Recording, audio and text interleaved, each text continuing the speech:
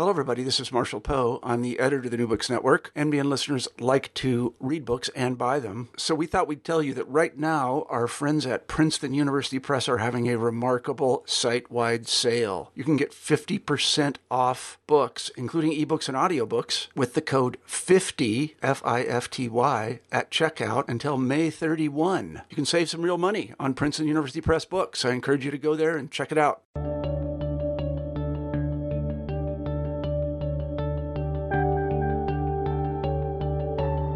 This is New Books in Geography, one of the channels that make up the New Books Network. My name is Peter Ekman. I am one of the hosts on this channel, based at the University of California, Berkeley. Today we are speaking with Laura Alice Watt, who has written a terrific new book called The Paradox of Preservation: Wilderness and Working Landscapes at Point Reyes National Seashore.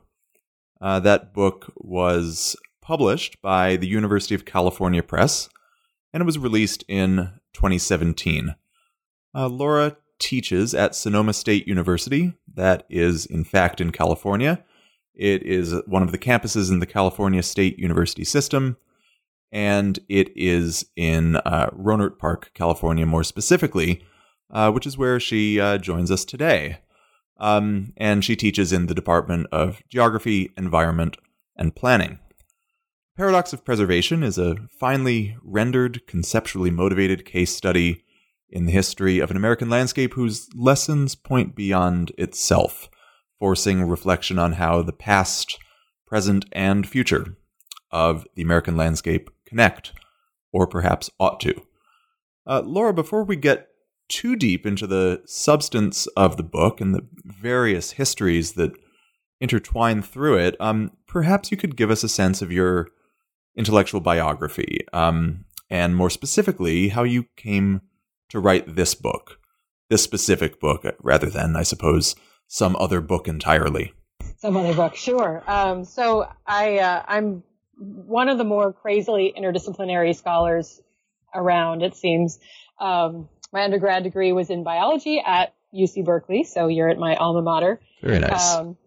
And my parents are biologists. I always thought I was going to be a biologist because that's kind of all I knew.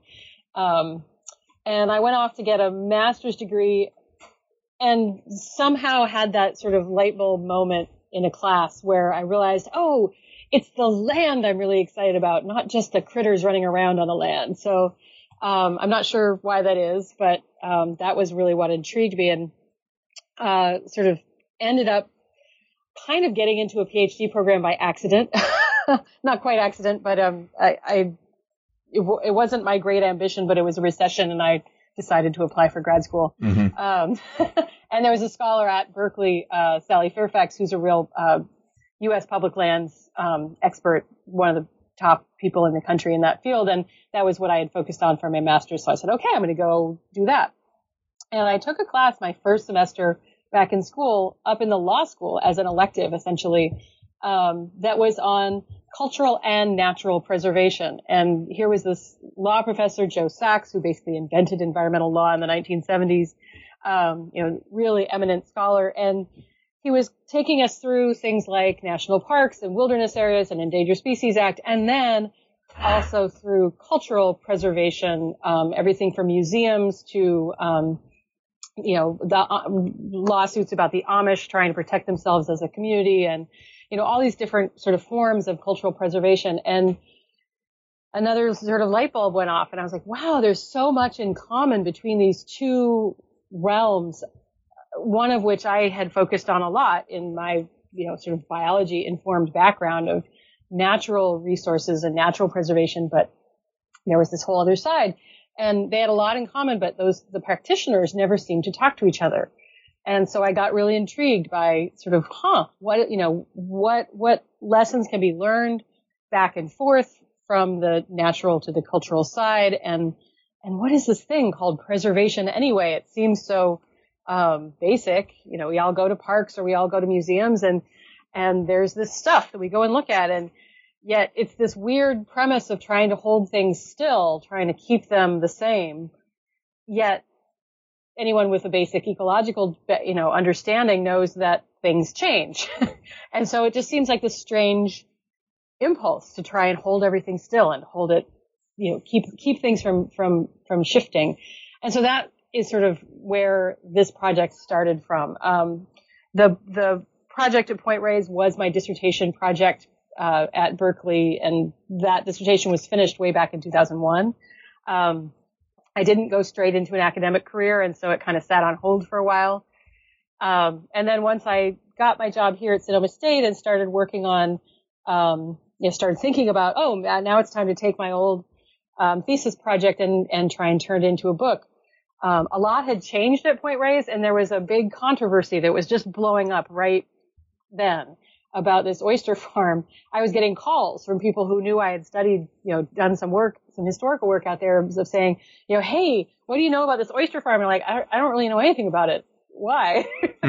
And so this sort of bizarre controversy blew up out of nowhere. I literally went back and looked at my old dissertation, which was focused on sort of the history of land management over time at Point Reyes and how things have changed since the place became a park, given that it's an agricultural landscape. Anyway, I went back and looked at my dissertation, and the oyster farm only came up once in a footnote. It was just not something people were talking about in the late 90s when I started this historical research. So it took a long time to try and redevelop that original project into something that was updated and trying to not only encompass this new controversy, but try and give it some explanation as well. It was strange to be trying to write a history of something when you didn't know the ending yet. Exactly. So that's sort of, it ended up taking longer than I expected, but in a way that was a good delay, because now I did know the ending. And I think the book is a more complete and a better thought out story than it would have been otherwise. I think so, yeah. The oysters command quite a bit of your attention in this book a little bit later on.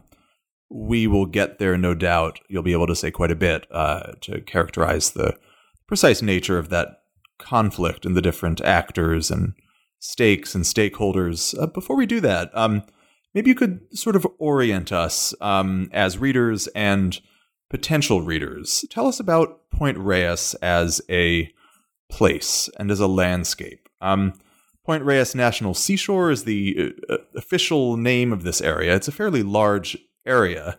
It seems to me that the land itself is crucial here. You could perhaps give us a sense. What does it look like? What does it feel like? And is there, in a sense, more than meets the eye? Yeah, sure.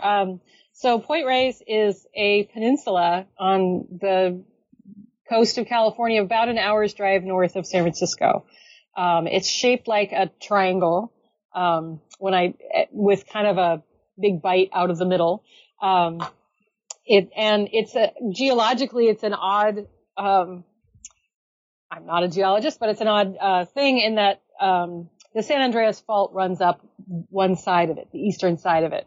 And so Point Reyes itself, the peninsula, is geologically very different than the rest of the coast, that it's sort of sliding tectonically along. I always had it described when I was a kid as, it's this little piece of Los Angeles that is, sort of floating north and will eventually end up near Seattle somewhere.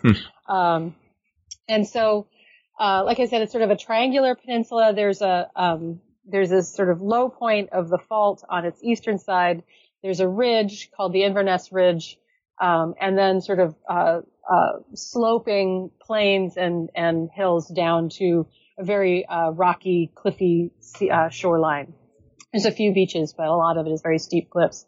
So it's a very dramatic landscape. You've got the Pacific with often, giant waves smashing into the coastline, and this mix of coniferous forest up on the ridge tops, and then these sloping hillsides that in the northern portion of the seashore are very grassy, very open.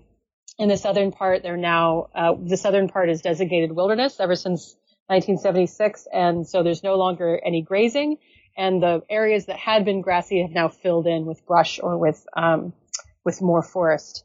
So it's a sort of a landscape of contrast, and the real sort of controlling factor there is the fog.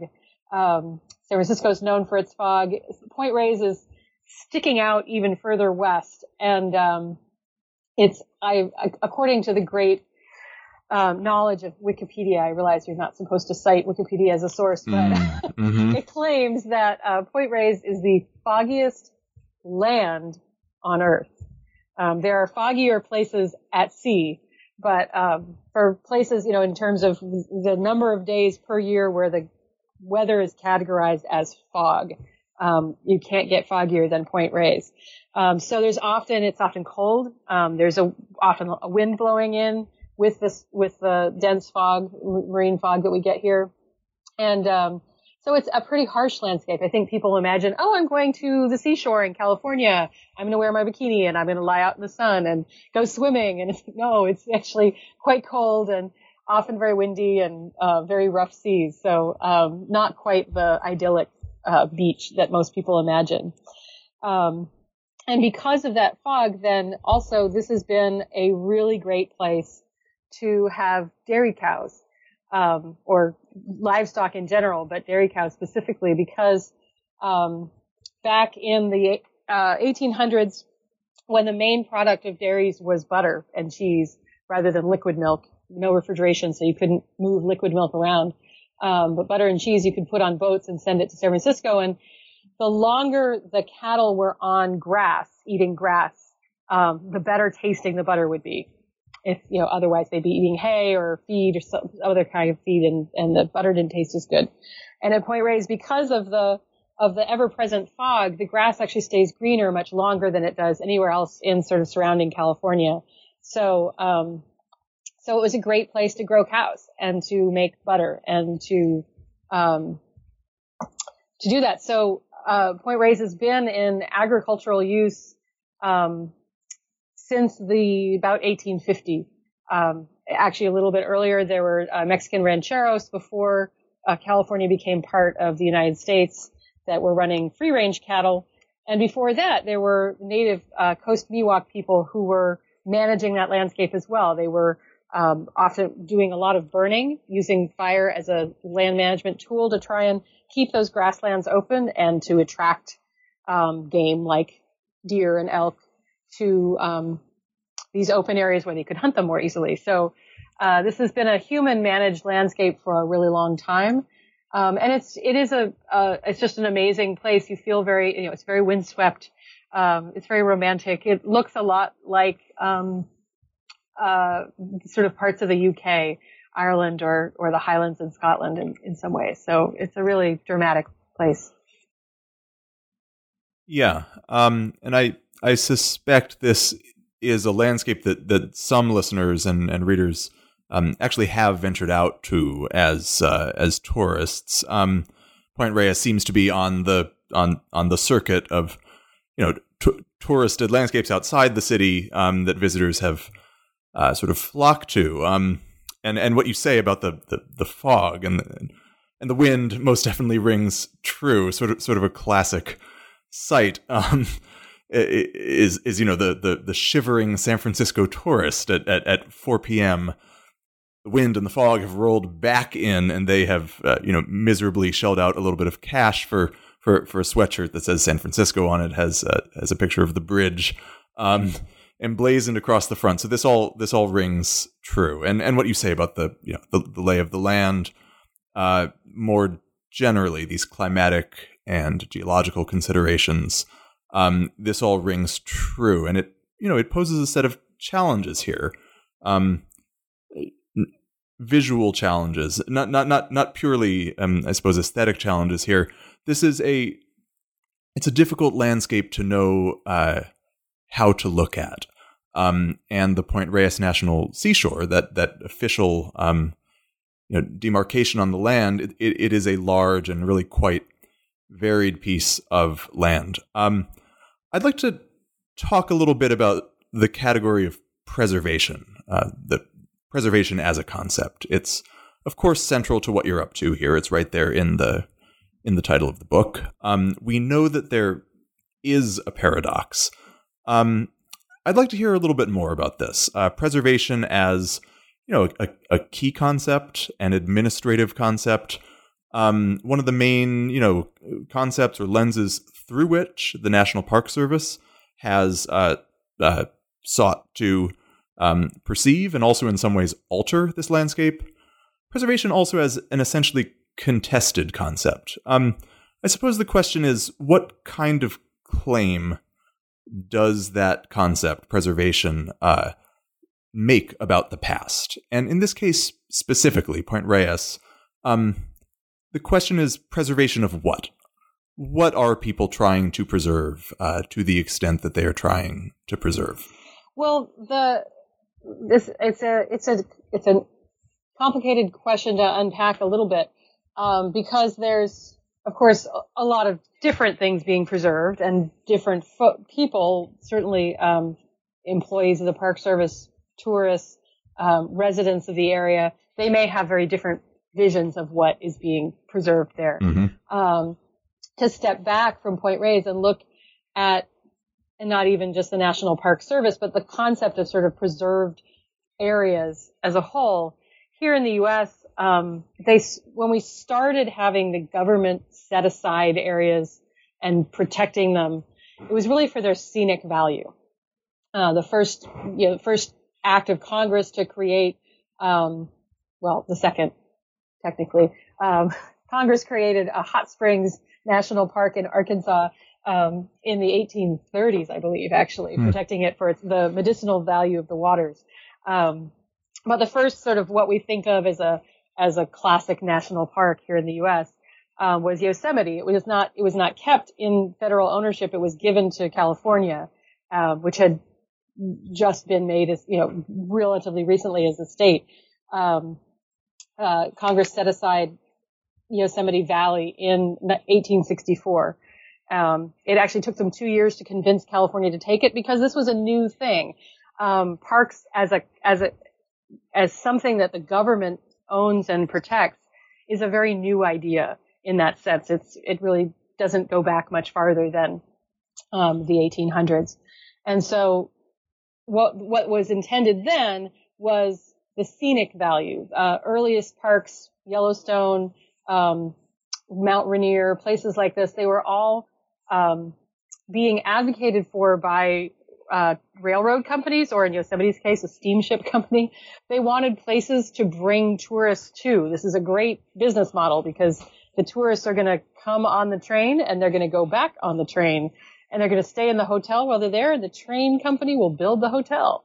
So they're paying the train company a whole bunch of different ways to come and see these amazing American vistas. This was also very wrapped up in a sense of national pride and national distinction of saying, wow, all these Western landscapes, Europe doesn't have anything like this. So this means we must be so much better. So there was a lot of nationalism wrapped up in them as well. Mm-hmm. And so the earliest ideas of the parks were these sort of monumental scenery that signified the grandeur and the vitality of the United States as a nation. And that should, because they're so freighted with this symbolism, we don't want them to change. We want them to stay the same all the time so that you could go and look at Half Dome and it will always sort of convey the same meaning. And so when the National Park Service, the agency that manages the parks, was created 50 years after the first parks, it sort of inherited these ideas of what a park is supposed to be like, of what, what is being preserved is this natural scenery, not ecosystems. Ecology didn't exist as a science yet, but also it really wasn't a focus on the natural functioning of the landscape. It was really just what did it look like, and people could go and be awed by it. And that was really the relationship you were supposed to have with the park. You were supposed to go and go, wow, look at that. And so the National Park Service was created in 1916. Here we are, a little over 100 years later. There's a lot of different kinds of parks now. They're not all Yosemite and Yellowstone. We've got historic parks, and we've got historic battlefields, and we've got seashores and recreation areas, and all these different kinds of parks. All have different names. I think there's something like 30 different categories in the park system of what things can be, but and not the official policy of the Park Service, but kind of the ideology behind it, the culture of managing national parks, or the culture of expectations about parks here in the United States, is still very informed by those earliest parks, by that sort of natural scenery that's not supposed to change. And so we all get trained of sort of what a park is supposed to be by going to them, and we sort of build up expectations. And I always tell my students, if I blindfolded you and, plopped you by a helicopter down into some unknown landscape, to ask them what are some of the things that would give you a hint that it was a national park. And they're always like, oh, there's brown and white signs, and somebody's handing you a map that looks very distinctive, and there's someone with a green uniform and a funny little flat brimmed hat that's telling you about bears. We all kind of have those cliches of what a park is supposed to be like. And so when you create parks, many of our more modern parks have been created not out of federally owned land, but out of privately owned land that then gets either purchased by the Park Service, or they're managing as a partner with either state or private landowners, different circumstances in different places. But those kinds of places don't necessarily fit that sort of Yosemite-informed ideal of what a park is supposed to be like. Supposed to, in quote marks. It's just sort of, again, what our expectations are like. So, when I first started working at Point Reyes, which is one of these parks, one of the earliest parks that was created out of privately owned land and out of this agricultural landscape that had been there for over 100 years at that point. When I first started working on the project, almost everyone that I talked to when I was explaining Point Reyes, I was like, yeah, why are there cows there? Cows don't belong in parks. And it's like, well, why not? Like, I don't know. They don't. They're not usually there. So, that really got me thinking about the expectations that we all take with us to a park. If you go to something that's called a national park or a national park unit, whatever it is, and there isn't a visitor center, you're like, where is it? Or if there aren't restrooms for you to go use after your long drive, you're like, excuse me, there's something missing here. We all sort of know what that infrastructure is supposed to be like. So I think, this is where the paradox of preservation comes in, not just the paradox. There are several paradoxes. I think one is that preservation, like I said earlier, is trying to hold something still and keep it the same, yet natural systems and cultural meanings are always changing. And so it's this odd, effort to try and do something that you can't do. But one of the other paradoxes is that as things are preserved, whoever is managing them or whoever is showing up as tourists and saying, hey, I want to see more of this, those expectations that we bring with us about what a park is supposed to be gradually starts to change what that place is. And so it's that process of change that is it's hard for us to see. It's very gradual over time. And if you're someone who only visits, I've only been to Yellowstone once in my life. So what it looked like then is what it is in my head. If I visited something maybe 10 years later, then I'm going to see maybe some changes. But oftentimes we've just seen something once. We're like, oh, that's what it's supposed to be like. And so every time we come back, we're going to expect to see that same thing. With a place like Point Reyes that started off as privately owned land being used for dairy and beef ranches, which even though the park was created by buying that land, the ranchers were allowed to stay in place and continue working. But when you start to see over time, when you look at the historical record, is that landscape itself is changing in a lot of major ways. But if you've just come to it in the last year or two, you're not aware of any of that earlier history unless you go and read a book about it like mine.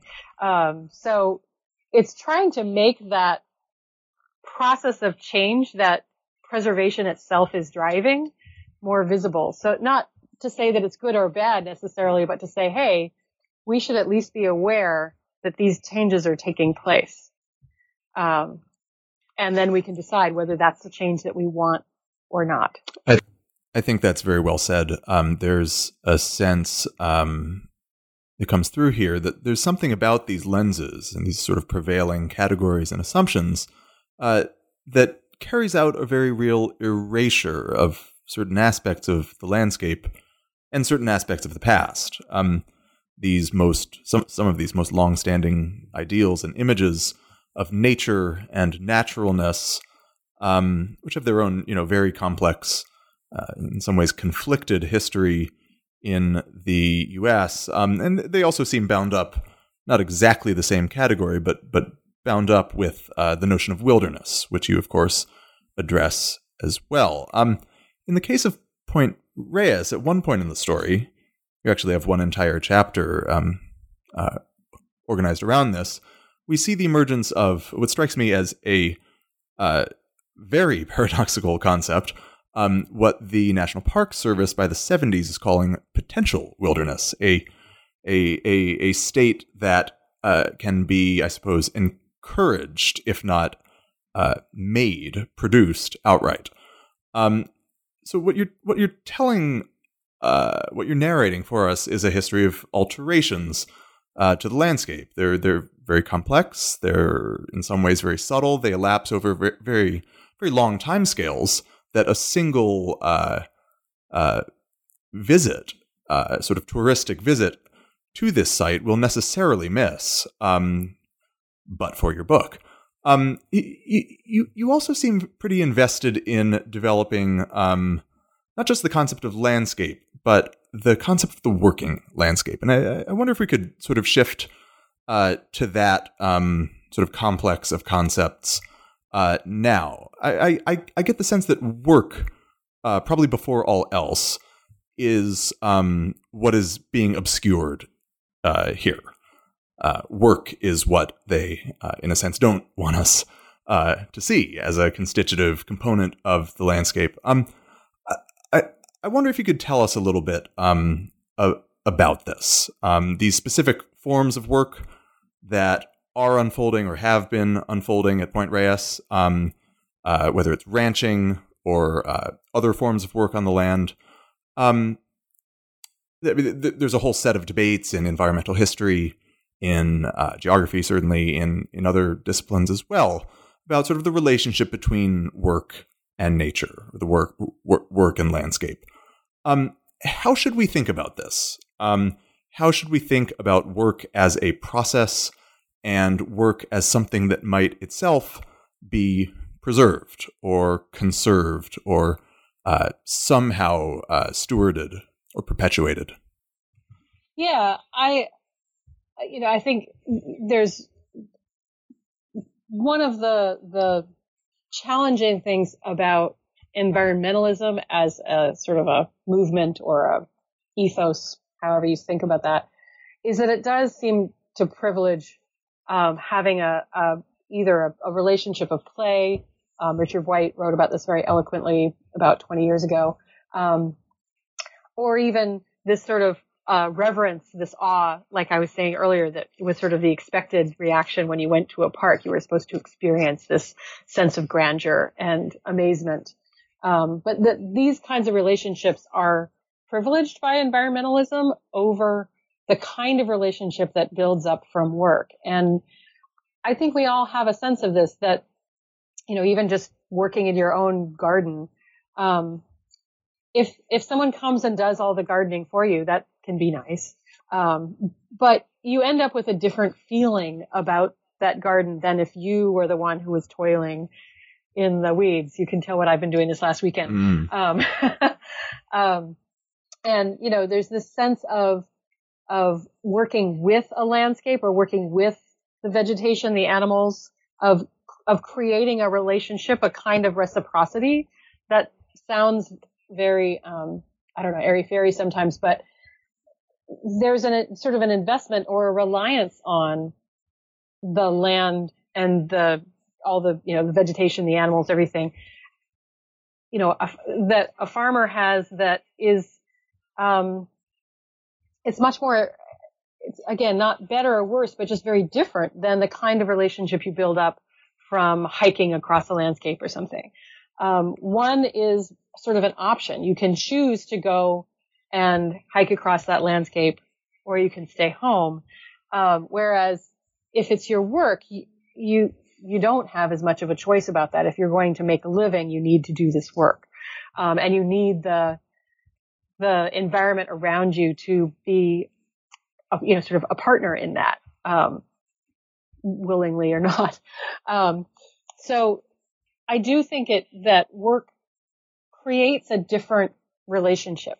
And it's been pointed out that a lot of, the sort of the more work-like your outdoor play is, the more sort of, I don't know, highly esteemed it is.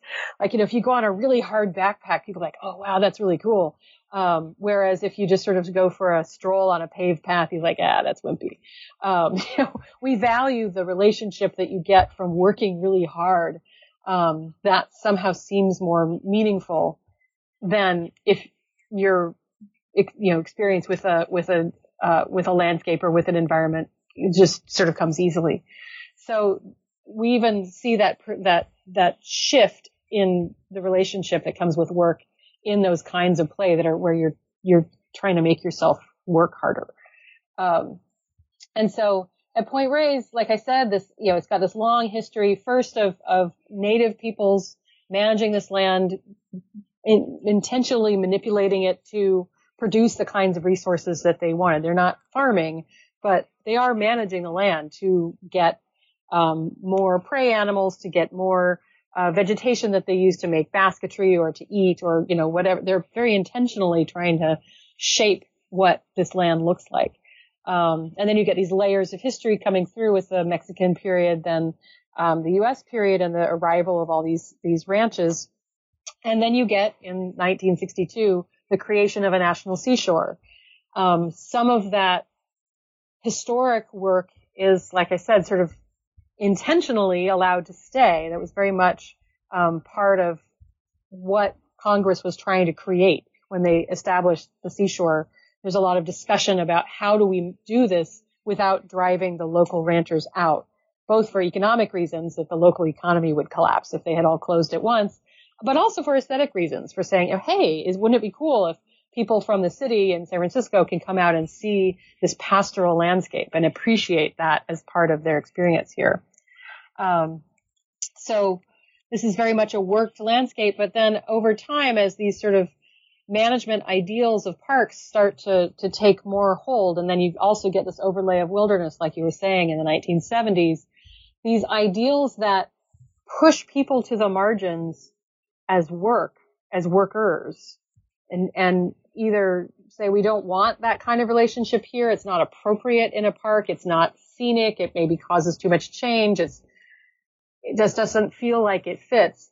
And instead, we're going to privilege this recreation relationship where you can come and go for a hike, or you can paddle your kayak on Drake's estuary, it's called Drake's Estero. And that's the kind of relationship you're supposed to have in a park. Again, this idea of what belongs and what doesn't, that isn't inherent in anything about the landscape itself. It's just our ideas about what parks mean and what is supposed to happen there. Yeah, and it seems bound up with a whole set of distinctions between humans and non-humans more generally. Conceptual distinction and, as entities in the world. And interestingly, too, the other work that becomes invisible to most people in all sort of managed landscapes is the managers themselves. We don't tend to think of, we go and maybe go to a park and we see, oh, there's a ranger giving a talk about some, topic, the elephant seals or something. But otherwise we don't really think that much about the employees who do work there. And one of the odd characteristics at Point Reyes, as the number of people who are residents working in agriculture, doing sort of private enterprise on the landscape. As the number has dwindled over the years, and it has, Point Reyes, when it was created in 62, had 25 operating ranches, and now on the peninsula, now there's 11, so fewer than half remain, for a variety of reasons.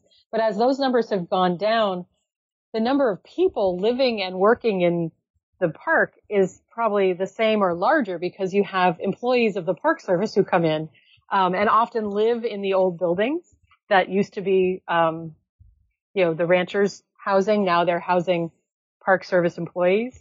And yet, because the Park Service, like almost any agency, has relatively high turnover, especially sort of at the more entry level positions, there's often a lack of knowledge of this landscape. So these are people who have not lived in it for a long time and have not established a lengthy relationship through work, the same way that the families who live and work on the ranches have. Many of them are fourth, fifth, sixth generation, which in California is unusual.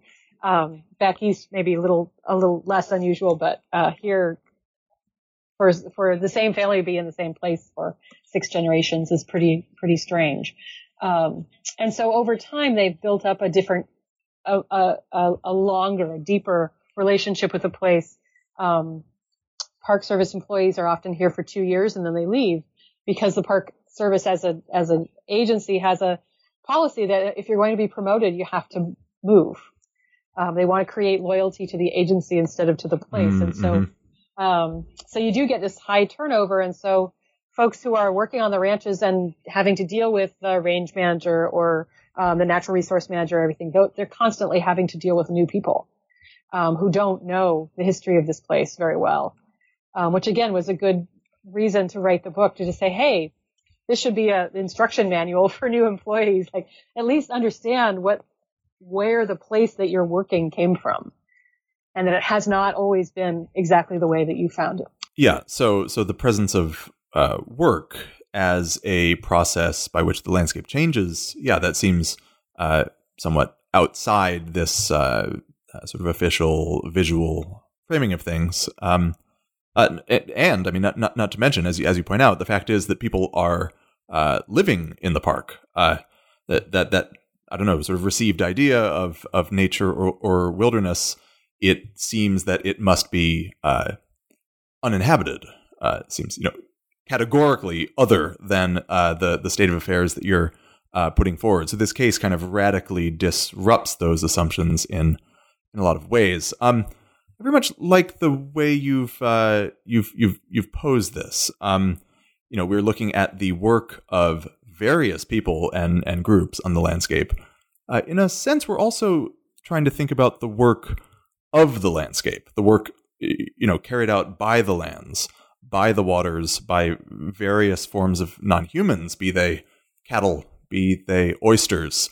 And you're sketching this, this very complex interlocking system of mutual obligations and affordances, which is in fact difficult to conceptualize. It's difficult to interpret for tourists, and your book seems to mark I think a crucial first step in that direction.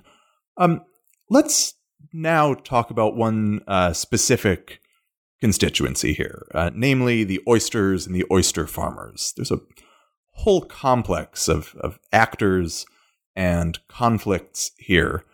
And as you said before, this is sort of bubbling up in the first years of the 21st century or so? Sure. So there are a number of oyster farms in the sort of West Marin area. In fact, oyster raising used to be a big industry in the San Francisco Bay back at the turn of the 20th century. And the particular oyster farm that was inside the boundaries of Point Reyes National Seashore had been there for about 80 years.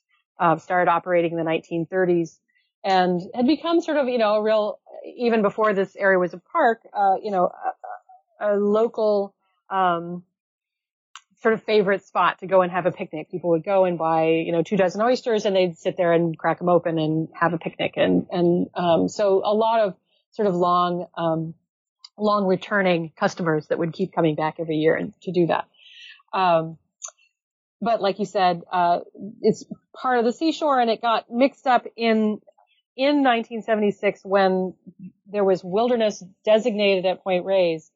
The federal government came up with this new category in that legislation of potential wilderness, where they said, hey, here we want to designate as much wilderness as possible. It's being driven very much by public desire for designated wilderness at that point. This is the middle of the 70s, so the environmental movement is booming, and people want to see more wilderness. And they said, well, federally recognized wilderness has to have certain qualities. It has to be roadless, and it has to be 5,000 acres contiguous or larger, and it has to be generally untouched, quote unquote, by humans, or that at least the human imprint is mostly not visible, and sort of you mostly experience this natural world with a sense of solitude and a sense of not being sort of part of the human everyday. Even though it's very much about visual experience of that and not so much about whether there actually is human intrusion in the landscape. Things like power lines, they don't want to be visible on poles, but if you put them underground where you can't see them, they're fine. So that kind of thing. Anyway, this category was created saying, so there's these landscapes that almost meet all of the federal criteria, but they don't quite. There's something not quite there, but we think that maybe that will change at some time in the future. So we'll create this category called potential wilderness, where we'll designate that as well. We'll say it's like wilderness. We'll manage it as if it's wilderness. And if someday in the future it comes to meet all of the criteria for full wilderness, then instead of having to go back to Congress for another piece of legislation to designate it, we can just post a notice in the Federal Register and boom, it's done. So it's kind of a shortcut for creating more designated wilderness. And the estuary that the oyster farm operates in, where the oyster racks are, was designated as potential wilderness at that time. And when I went back and looked in the history, the reason, a lot of people assumed in more recent years, the reason why it had been designated potential wilderness, not full, was because of the presence of the oyster farm. And oddly, in the 1970s, the presence of the oyster farm was not considered to be incompatible with their concept at the time of wilderness. That some human use, especially that had been there for a while, that was sort of grandfathered in, small scale, sustainable use of this landscape was considered okay, totally compatible with their idea of wilderness at the time. The reason why it was designated as potential wilderness was because the federal government didn't have full ownership of it. The state of California technically had owned all of the tidelands around, well, it does everywhere in the state. And in 1965, the state had ceded the land underneath Drake's Estero to the federal government, except it had retained fishing and mineral rights. And according to the lawyers at the time in the 70s, they said, if you don't have full rights, you don't have full ownership, you don't have the whole thing in federal ownership, it cannot be wilderness. So it was called potential wilderness. They said, hey, maybe California will give up those rights someday and then we'll make it full. So the oyster farm had been operating since the company first called Johnson's Oyster Company, then later renamed Drake's Bay Oyster Company under different ownership. The land that their facilities sat on land was originally owned by Johnson's Oyster, and they had to sell to the National Park Service, but they had a 40-year what's called a reservation of use and occupancy, where they took a lower purchase price from the federal government back in 1972 in exchange for the right to continue operating as if they owned it still for 40 years. And that's how most of all of the ranches that are still operating in National Seashore stayed originally in operation. The ranches, though, had only taken 20-year reservations. And so those reservations had expired in the 1990s, and all the ranches just switched over to having either leases or special use permits. Congress had passed a law in 1978 creating this mechanism saying this is how we're going to allow people to keep staying in place and keep operating. So the Oyster Farms reservation, this 40-year reservation, was due to expire in 2012. And there had always been the expectation that just like the ranches had, they would switch over to a special use permit at that time. But in 2007, the Park Service announced that no, that was not going to happen, that they would be forced to force the oyster farm to shut down in 2012 when the reservation expired because of wilderness law, because alleging that the estuary as potential wilderness had to convert over into full wilderness at the first opportunity. This was, I think, based on a misreading of some of the historic documents that Congress had written back in the 70s. But it was an argument that made sense for people's understanding of wilderness today, which is actually a much more sort of absolutist vision. In the 1990s, wilderness movement really started to shift with organizations like Earth First and with the whole ethos of leave no trace. These are relatively new ideas that were not present when the wilderness area at Point Reyes was created in the 1970s, where it was this much more inclusive, hey, wilderness is a great way to try and keep, in the case of Point Reyes, to keep motorized recreation out, because motorized recreation is not allowed in wilderness areas. And looking back through a lot of the letters and other documents from that period of time, it's clear that was the intention of designating the estuary as potential wilderness. They were worries about jet skis, basically, or people driving dune buggies on the beach. They want to make sure to keep that stuff out. So that was the rationale for why it needed to be wilderness, designated as wilderness or potential wilderness in this case. But our understanding of wilderness today is a much more exclusive one, in the sense of, it's this idea of there can be no human activity except for recreation, that any commercial use of this landscape is somehow antithetical to the concept of wilderness, which is, like I said, very different than how they felt in the 1970s. But so the argument that, of course the oyster farm is going to have to close down in order to make way for becoming the first marine wilderness on the West Coast, it made sort of intuitive sense to people who like the idea of wilderness. It just wasn't historically accurate. And so there was this big argument that ends up sort of exploding across from 2007 all the way through to 2012, when the reservation was due to expire, of whether or not the oyster farm should be forced to close down. There were a lot of sort of scientific claims arguing that the oyster farm was causing environmental damage. None of those claims have held up.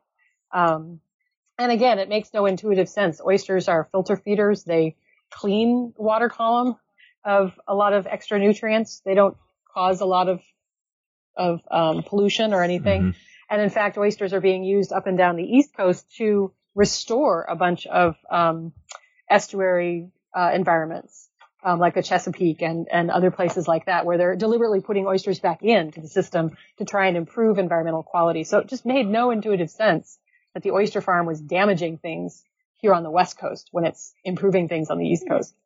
And ultimately, the strength of that intuitive link of wilderness and not having work, not having commercial use, prevailed. The oyster farm was forced to close down. They tried to bring a lawsuit, and in fact, it went all the way to the Supreme Court, but the Supreme Court declined to hear it. So they were forced to close. They closed their doors in December 2014, and the Park Service has since removed all the oyster racks and the buildings. And if you go out to the place where those buildings were now, the interpretive sign doesn't actually mention the oyster farm's existence at all, even though it had been there for 80 years. So this is the kind of erasure that's, as you put it earlier, that's very dramatic in this case, but it's kind of a dramatic example of stuff that's happening all the time, of these histories that are disappearing. And unless there's something there, either through Park Service interpretation, through a sign, or through a display in the visitor center, or through a book that someone can pick up and read.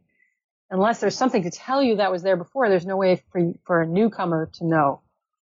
And so a newcomer arrives and says, oh, look, here's this beautiful, pristine estuary with no human use at all. It must have always been this way. Okay, right, great. So maybe you could sort of set the stage here. Then you could, as much history, as many names and dates as you desire. Maybe you could just sort of explain, what happened, who was arguing with whom, what happened there. Yeah, well, it's interesting. The oyster sort of a controversy in West Marin and Marin County, where Point Reyes is located, really split the community. There were literally people who would, as people would tell me, there's so and so would cross the street to tell you how wrong you were, if you were on one side or the other. And I think there's people who still basically don't speak to each other because of this rift. It was incredibly damaging, and it always sounds so strange because here's wilderness advocates and sustainable agriculture advocates. Ordinarily, those people are friends, that they're all on the same side and they're, against the, big petroleum companies or something. Here they were, in a pitched battle and still very angry over a lot of this. So in that sense, there's still some unhealed wounds, I think. The other thing that even though the oyster farm itself has closed, now there's been new, since 2012 and continuing to right now, controversy and questions about whether the longtime ranches should remain as well. There's a number of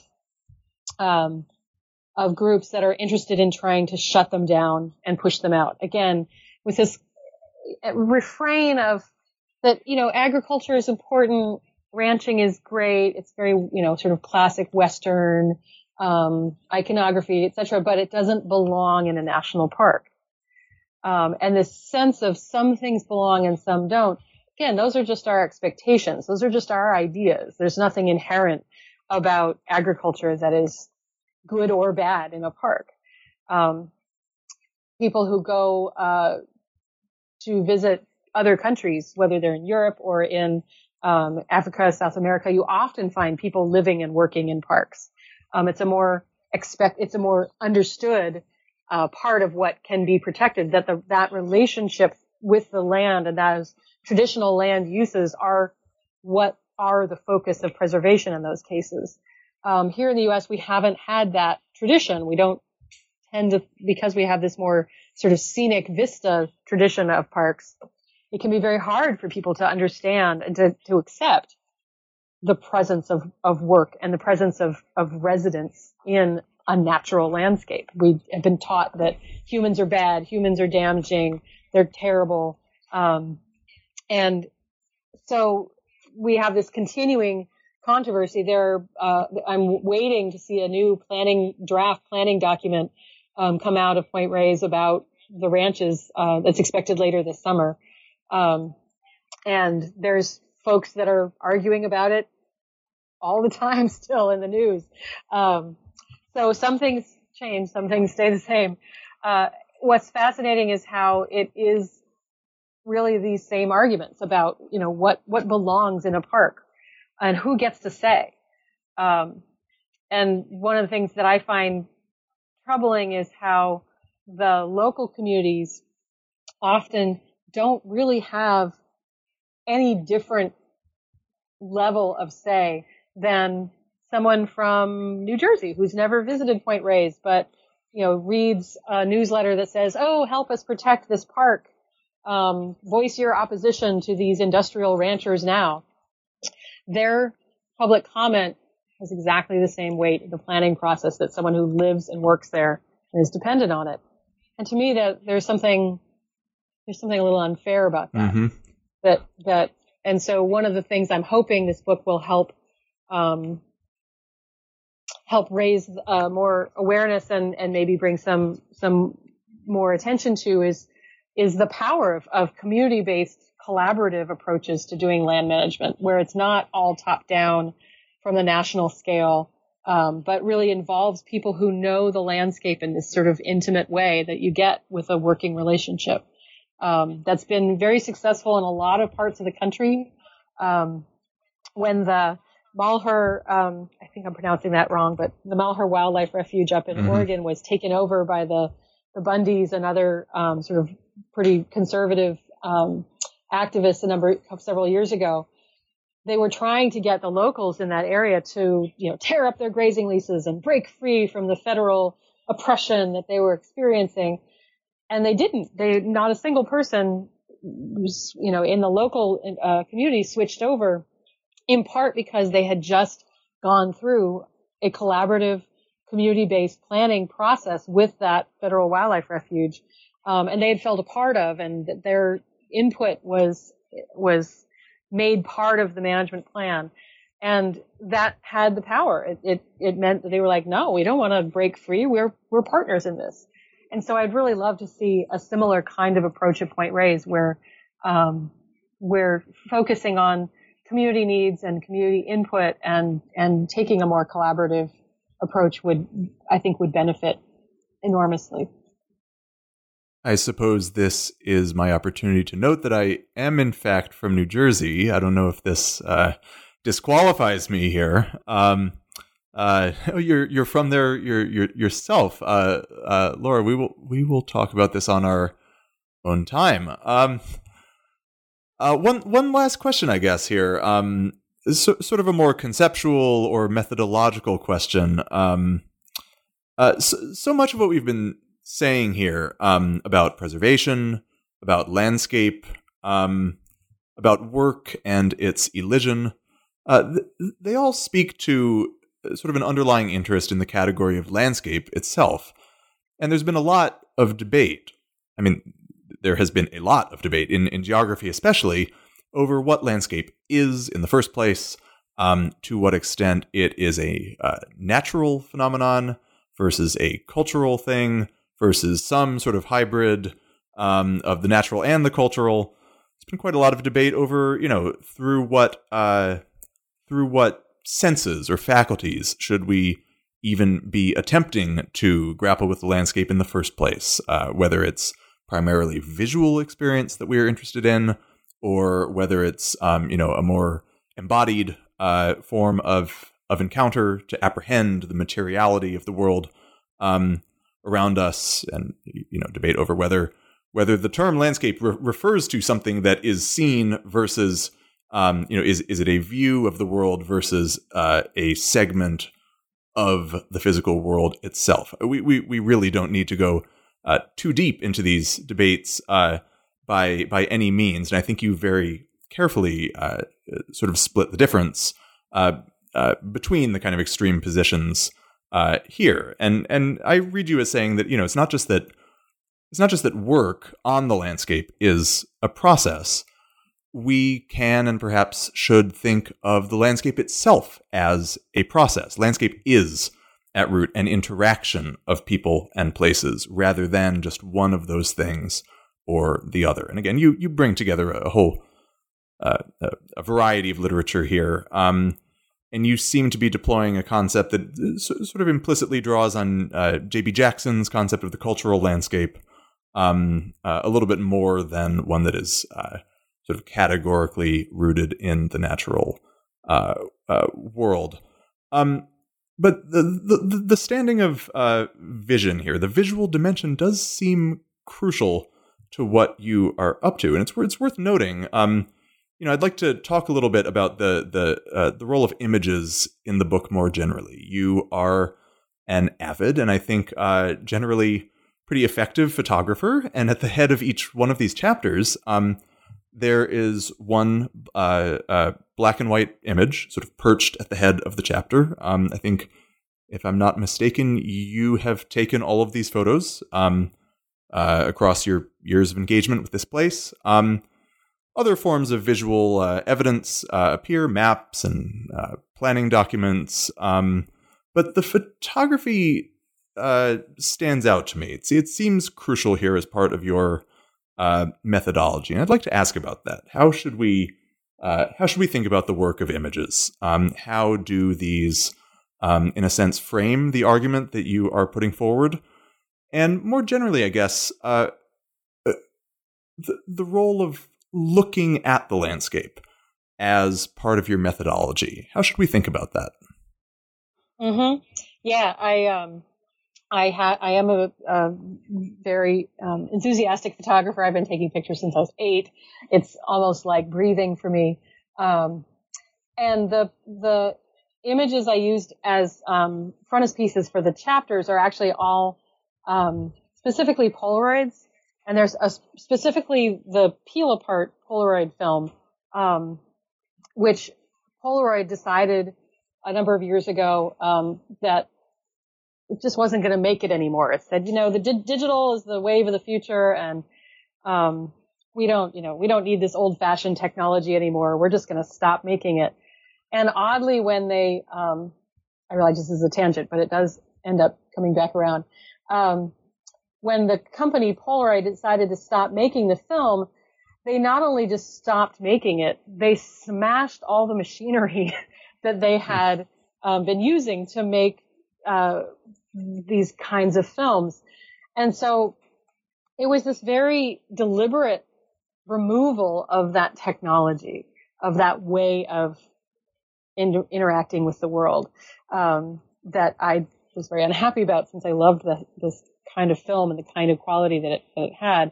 And so I found myself through sort of the early 2010s, as I was wrapping this book up, I found myself going out and photographing aspects of the landscape at Point Reyes that either had sort of been erased or that were still had this more ongoing working relationship by using this particular film, because it seemed like a similar process of saying, hey, we're making choices here about whether we're going to keep this working relationship or we're going to not only take it away, but we're going to smash its, the machinery that we make it so that you can't do that anymore.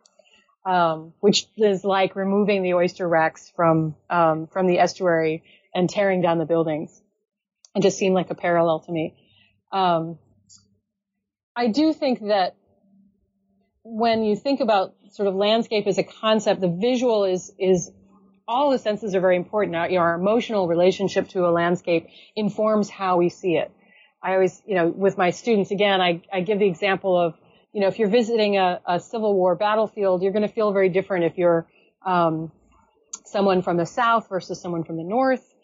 Were you on the losing side or the winning side? You might feel very different if you are African American versus of white ancestry. That who you are and the ideas and emotions that you bring to a place informs how you experience it. It literally can look different, or you may see different things in it as a result. And with Point Reyes, the power of the visual has always been a big part of what was being protected there. Part of it was beach access. In the 1960s, there was concern that we were going to develop all of our beaches and have condos everywhere. And so we needed these national seashores all around the country and lake shores to protect some open beach access for the public. But when you read the arguments that people are making, they're often really couched in visual terms of the way the place looks, of how untouched it seems, of how primitive it seems. In fact, the ranches are being seen as part of that primitive nature until the wilderness arguments start laying on 10 years later, and then suddenly they are problems and need to be pushed to the side to make way for wilderness. There's a wonderful quote during the wilderness hearings in the 1970s from a Sierra Club representative who was arguing that the quarter-mile coastal strip should, along the main one of the main sides of the triangle of the peninsula, should be designated as wilderness. And some folks were saying, but there's a parking lot for the beach and restrooms, and there's an active dairy right behind there, and like, how can this be wilderness? It's this little tiny strip of land. And they said, yeah, there's a parking lot and there's a dairy, but if you stand on the beach and you look out at the Pacific with its great waves, And, it's that you have such a feeling of isolation and of being, in this wild environment that it didn't matter that there was a parking lot right behind you. So that in the Sierra Club representatives' view at that time, it was that visual experience that made it wilderness and not the actual presence or absence of cars in the parking lot. So I do think that a lot of how we understand what parks are or aren't, what belongs there or not, is really based in sort of our visual experience. And, the fact that if the power lines, if you can't see them, we don't mind if they're there. It's quite striking. And when you start to notice how much that visual is driving your experience with places, I don't know, it's funny. Once you start seeing that relationship, it's hard to unsee. Yeah. I don't know. Yeah, it does. This is a methodological question, but it's more than that. Vision and visual experience, these become administrative categories as well. Implicitly, perhaps, but they do. And it is very striking when you have a photograph of, the oyster farm when the buildings were still there, and then you show a photograph of it now where everything's been torn down, and you put those next to each other, and people really gasp. They're quite struck by how thoroughly things are erased. There's one ranch out in the seashore where the family was evicted around 2000, and the Park Service has been doing some work on some of the buildings, but when buildings are not lived in, when they're not being maintained, they tend to fall apart pretty quickly, especially in the ocean air and the very moisture-laden fog wind. So things fall apart pretty quickly. And there is a creamery at this, it's the D Ranch, the Horick Ranch, that was already sort of dilapidated. And I happened to be taking photographs of it, amongst other things, over time.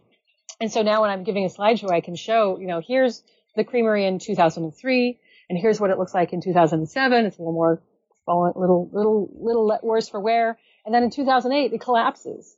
And so people are like, oh, yeah, they're so startled to see that change. And then in 2012 or whenever the next photo is, it's gone. It's been cleaned up and disappeared. So, the ability to record things visually with photography, I think, is also a really powerful way of showing that change over time in a visceral way that people really react to. So, that's part of why I've continued to go out there and take more pictures now, even though the book. Absolutely. Yeah. And the book, one hopes, does some of the same work. This is a discrete number of images that appear in it, but you get the sense that it's a small deposit of a much larger and broader commitment here. And that's fascinating too, about that specific Polaroid technology and its discontinuation. I mean, it's actual physical destruction, as you've described. So, Laura, if you'd like to say more about the project, off the top of your head, I'd be glad to hear. Maybe more, if you wish, about how this case might travel beyond the confines of California, informing other environmental conflicts, other cases of where preservation is at issue, or would also love to hear about what you're working on now. If you've got another book in the works, a sort of successor to this project in some ways, or perhaps one that departs from it radically. Thank you. It's funny. I always joke that historians don't know if something is going to be a book until they've actually done the research, because you never quite know what you're going to find. I do think, with regard to Point Reyes, like I said, there's sort of ongoing public debate about how this landscape should be managed. So it's very much a continuing conversation and continuing process. I think too that it is a harbinger in some ways of debates we're going to be having more and more, especially as with a changing climate. Many of the places that we have thought of as being unchanging for forever, places like Yosemite and Yellowstone, are themselves going to be changing. And I think, the question, I wrote a short article about Joshua Tree National Park a number of years ago, and Joshua trees are a species that likes slightly cooler desert temperatures. It doesn't do well in super, super hot environments. And in fact, in Joshua Tree National Park, the Joshua trees themselves are at the highest elevations now because those are the coolest parts of the park. And so with temperatures going up in probably the next few decades, there will probably not be any Joshua trees anymore in Joshua Tree National Park. We're losing the glaciers in Glacier National Park. So I think trying to understand how to work with change over time in a preservation setting is going to be more and more important. And how we do that, the process we take, both in terms of sort of public conversations about how that should be done, how we try to remember things that are no longer there, how we make space for ephemerality, if that makes any sense. Because things are going to be changing, and they're going to be changing fast. And so I think there's a lot to be learned from that. And again, the contrast between this sort of U.S. park ideal versus the rest of the world, and the rest of the world is doing preservation and protection in very different ways of allowing more space for change, I think. So we're going to have to, this will be a useful case study for those kinds of conversations going forward, not just here in California, but across the nation and maybe worldwide. As far as my own research, I am currently working on a very different project that is a history of a biological field station in the high Rockies in Colorado. It's called the Rocky Mountain Biological Laboratory. It's built on the site of an old silver mining town from the 1880s. The town called Gothic. It only lasted for 4 years or so. But since the late 1920s, it's been a research station where I have a very personal connection to. My parents met there in 1962. I spent all my childhood summers there. And so this is a fun way not only to think about the landscape and how it has affected the science that's done at this station and how the science that's done there has affected the landscape, but then also to tell a slightly more personal story of a lot of how I became interested in this sort of this linkage of nature and culture, and how to talk about these two qualities together has come from this place, because it is, it's wild, remote Rockies, and there's all this biological research being done, but then there's this backdrop of mining history and a little bit of Native American history as well. Before that, it was an area Native Americans didn't live in necessarily year round. It's too cold in the wintertime, but they were utilizing. And then a more recent history of again, wilderness and recreation, and trying to sort of get all these things to come together in a story. And I'm also, I'm working on that, which has been a lot of fun, going back and re-experiencing this place that I spent so much of my childhood. But I've also become completely infatuated with Iceland after visiting there on some photography trips in recent years. And I'm now trying to put together a project that might end up looking more like the Point Reyes project, even though it's in a very different country. Arguments about who should be living in an area that is very remote and very wild, and environmentalists in the main city saying, oh, you can't have an electrical hydropower plant in this area because it's untouched wilderness. And the people who live there saying, excuse me, we live here. So I might end up going to Iceland for a while. This sounds great. Yeah. I mean, these are three very different landscapes, certainly, but my sense is that you were posing some of the same questions of all of them. And once you're done with Iceland, of course, you can keep moving east, and before too long, you'll be back in California, I'm sure, and we'll be glad to have you. In all seriousness, though, I would like to thank you, Laura. This has been terrific. This has been New Books in Geography, one of the channels that make up the New Books Network. My name is Peter Ekman at University of California, Berkeley, one of the hosts on this channel, and we have been discussing the paradox of preservation, Wilderness and Working Landscapes at Point Reyes National Seashore. The author's name is Laura Alice Watt.